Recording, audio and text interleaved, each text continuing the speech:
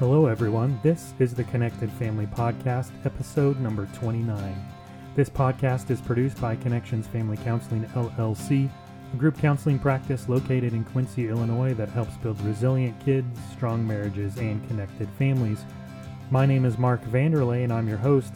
Today's episode is about the 5 empathy skills that create connection. Thank you so much for listening. If you enjoy the podcast and find it helpful, please give us a nice rating over at iTunes and help spread the word about all the information presented here. Here now is episode 29, the 5 empathy skills that create connection. Hello, and welcome back to the Connected Family Podcast. Today's episode is entitled The 5 Empathy Skills That Create Connection. So we're going to be talking all about empathy and 5 specific skills related to empathy that can help you to create connection with your children, with your spouse, with other family members, coworkers, and anyone you encounter in daily life. So what's really interesting about this episode is that it was driven by the fact that I'm reading presently Brene Brown's book entitled Dare to Lead. This is a book she's written for leaders of organizations, nonprofits, churches, all sorts of different people who participate in any type of leadership role. And if you know anything about Brene Brown, you know that any type of book or message, TED Talk that she does is going to be chock full of information about vulnerability, empathy, connection, and relationship. And so in my mind, it makes total sense that the Connected Family Podcast would be featuring a leadership book that talks in such a direction. Because it's kind of strange. It's like a leadership book for a connected family, for a family-based podcast. Yes, this leadership book really outlines ways to connect through empathy in understandable ways.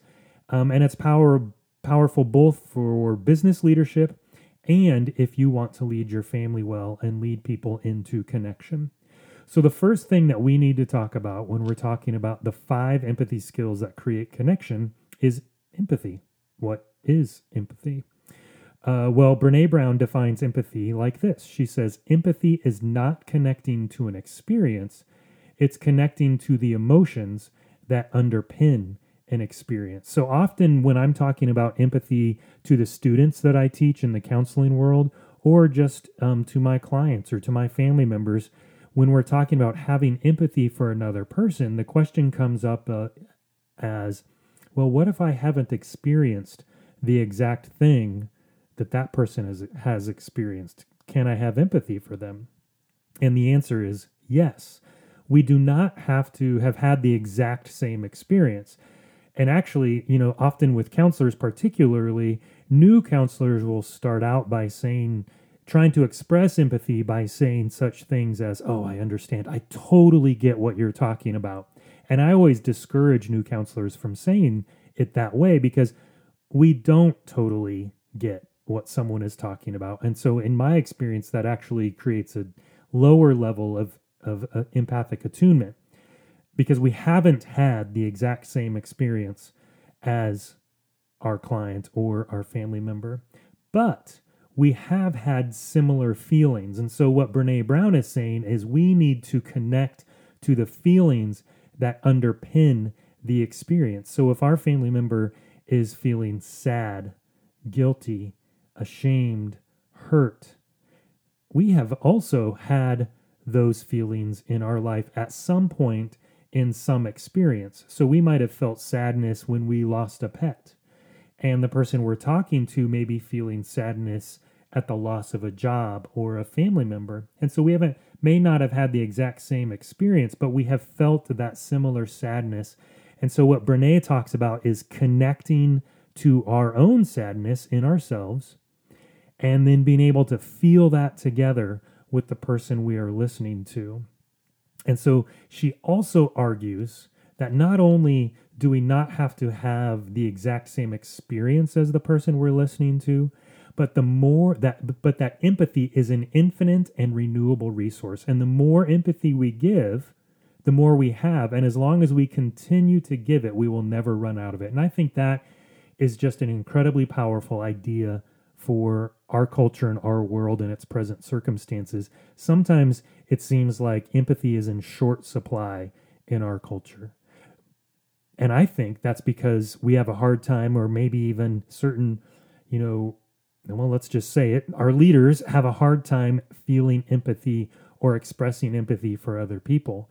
I think we have the power to provide empathy for the people in our communities and our influence in our families that can extend that power of empathy to others. And the more we give, the more the people that we give empathy to are able to share it with others, and it just gets passed on to the people surrounding our family members and to the next generation of our family members. So the more we give, the more we have, and we will never run out of empathy. I was having an experience about empathy this summer when I was teaching intensives with my counseling students, 3 weeks of online intensives. And at the end of week 2, we were moving through some of the social unrest related to the murder of George Floyd in Minneapolis. And we had really, really connected as a group in this week with my students. And at the end, I was just overwhelmed with the power of empathy to make a difference in our culture. That if we can have empathy for our family members and our neighbors, then they can pass that on to their family members and their neighbors, and that we can make a difference in the life of somebody else when we express empathy for them. And this is how you do it. The 5 skills that create connection through empathy. 1, to see the world as others see it, or perspective taking. So we all see the world from our own unique perspective. Our family of origin, nationality, race, gender, knowledge, and experience all influence our view of any given event. However, empathy begins by seeing the world from another person's perspective. Brene Brown says that we can't do this perfectly, but we can honor people's perspectives as truth, even when they're different from ours. I think this is so valuable when thinking about parenting teenagers. And I talk about this often with parents that I work with, in that teenagers are really exploring their perspective on the world. They're trying on all different worldviews, beliefs, values, and I like to think of them as hats. Our teenagers are trying on a number of different hats and kind of throwing them out there, holding on to them for a little while and seeing how they fit with their personal way of being, their sense of the world, and how they function. And sometimes with parents, our teenagers will throw that new hat on, put on that new view of the world, perspective of the world, and kind of start to talk to us about it. And it's tempting as a parent to be like, oh my goodness, that's crazy. You can't view the world that way. That's not at all how it is. And really have a hard time seeing the world from their perspective. And I think the challenge for us as parents sometimes is that it can be drastically different than our own view of the world and the view of the world that we hope that our children have with our values, our perspectives, our beliefs that we're desiring to pass on to them. And so we might discourage that exploration in our teenagers unknowingly by not taking the perspective of our teenager. But if, as a parent, you can go with them, join them in that new perspective that they're trying on, help them to explore it, ask exploratory questions of them to help them engage with it and discover more about it. That is how we begin to see the world from someone else's perspective, understanding as much as possible about what they think and believe about different things in our world. And just because they think and believe it doesn't mean we have to agree with them. And also it doesn't mean, particularly for our teenagers, that their beliefs and views won't change. And so as we begin to ask questions and understand more and more, we help them to solidify and clarify their own view of the world as we talk about it with them. So taking to see the world as others see it, or perspective taking. Number 2, to be non-judgmental. We tend to judge others, according to Brene Brown, in the areas we feel most susceptible to shame. We look for people who are weak in our weak spots and we judge them for it. This can be extra difficult in a family because we're so intimately aware of each other's weaknesses. Alfred Adler once observed that children tend to act out the most in correlation to their parents' most strongly held values. So if I really value success and feel shame when I fail, I may be easily triggered when my child does not appear motivated or seemingly puts in minimal effort. I may have a very difficult time non-judgmentally listening to my child struggle with a teacher or school assignment if it goes against my personal values and triggers. So I often find this with parents of teenagers as well, that their child acts out in direct correlation to their most widely or strongly held value, honesty, respect, or something like that. And so maybe their child's lying a lot, and that just really pushes the parents' buttons. I find that it's so upsetting to parents because that's our strong value, and we're really, really sensitive. We're on the lookout for when that value is going to be broken. And so we see it all the time because we're so hypersensitive to it being broken because it's so important to us. Being aware of our values and those triggers that push us into shame can help us to listen in a non-judgmental way. Just listening, understanding, seeing from the other's perspective, and doing that in a way that is non-judgmental, not judging or not pushing others into shame because of our own experiences of shame. That's number 2. Empathy skill number 3 and 4 are going to be combined, and these two skills are to understand another person's feelings, and to communicate understanding of that person's feelings. So how I talk about this with my students, as I mentioned, I taught intensives over the last summer, and basically in those intensive experiences, what we are teaching is the basic skills of counseling, which empathy is one of them. And so we're really strongly focused on being present with our clients or family members in this situation, and really strongly focused on empathy. And so how I teach them or challenge them to do that is I want them to imagine, as they're listening to their clients or their family member's story, what they would feel in that situation.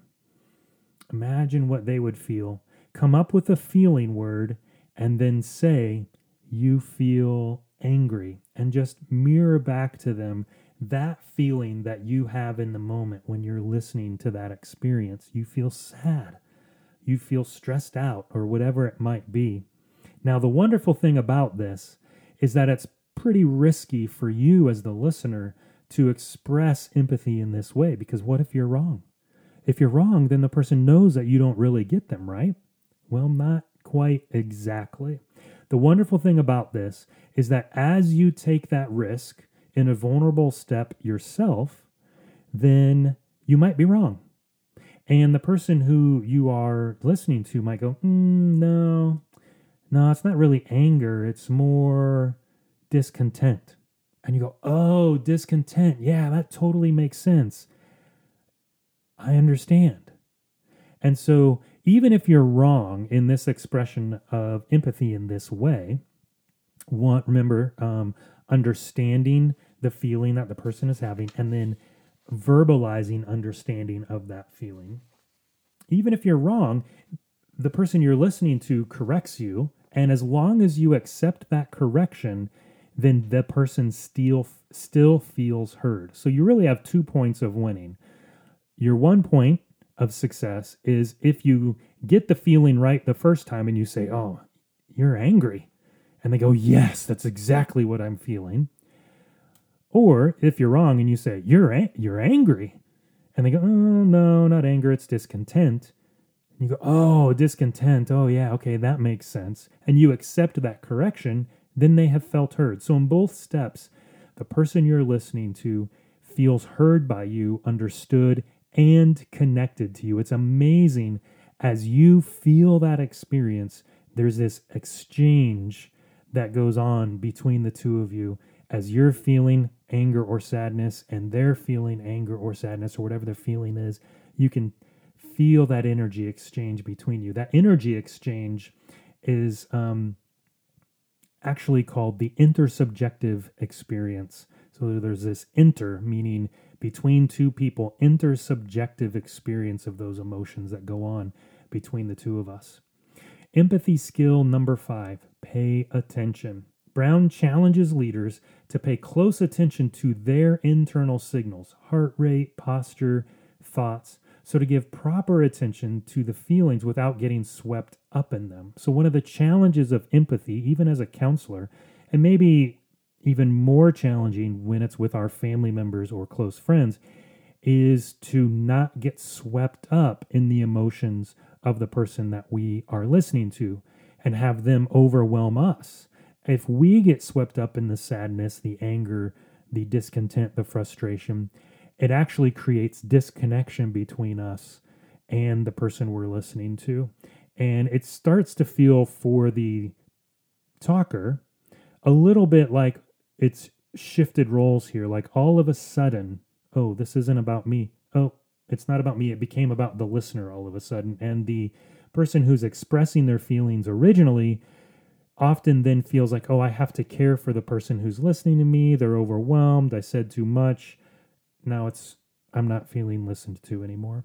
So as the listener, it's really important that we manage what's happening, be aware of what's happening inside of us, heart rate, posture, thoughts, as I said, and learn to regulate those things. If we're overwhelmed by the feelings and move away from our family member, they feel abandoned and not seen. So paying attention helps us to balance the feelings with the family member and care for ourselves while maintaining connection to that person. So those, folks, are the 5 skills that help to build empathy. See the world as others see it, or perspective taking. Be non-judgmental. Understand one another's feelings and communicate understanding of that feeling. And pay attention. Folks, I encourage you and challenge you to work on these things. Maybe even just take one of them and implement that with one of your children or your spouse or a friend today. Give it a shot and see how it changes your relationship and your connection to that person. Thanks again for listening. If you enjoyed this and found it helpful, please give us a real positive rating on iTunes. That helps for other people to be able to find us and help spread the word about the Connected Family Podcast. Thanks so much, and talk to you soon. Thank you for listening to the Connected Family Podcast. We're dedicated to helping you build resilient kids, strong marriages, and connected families.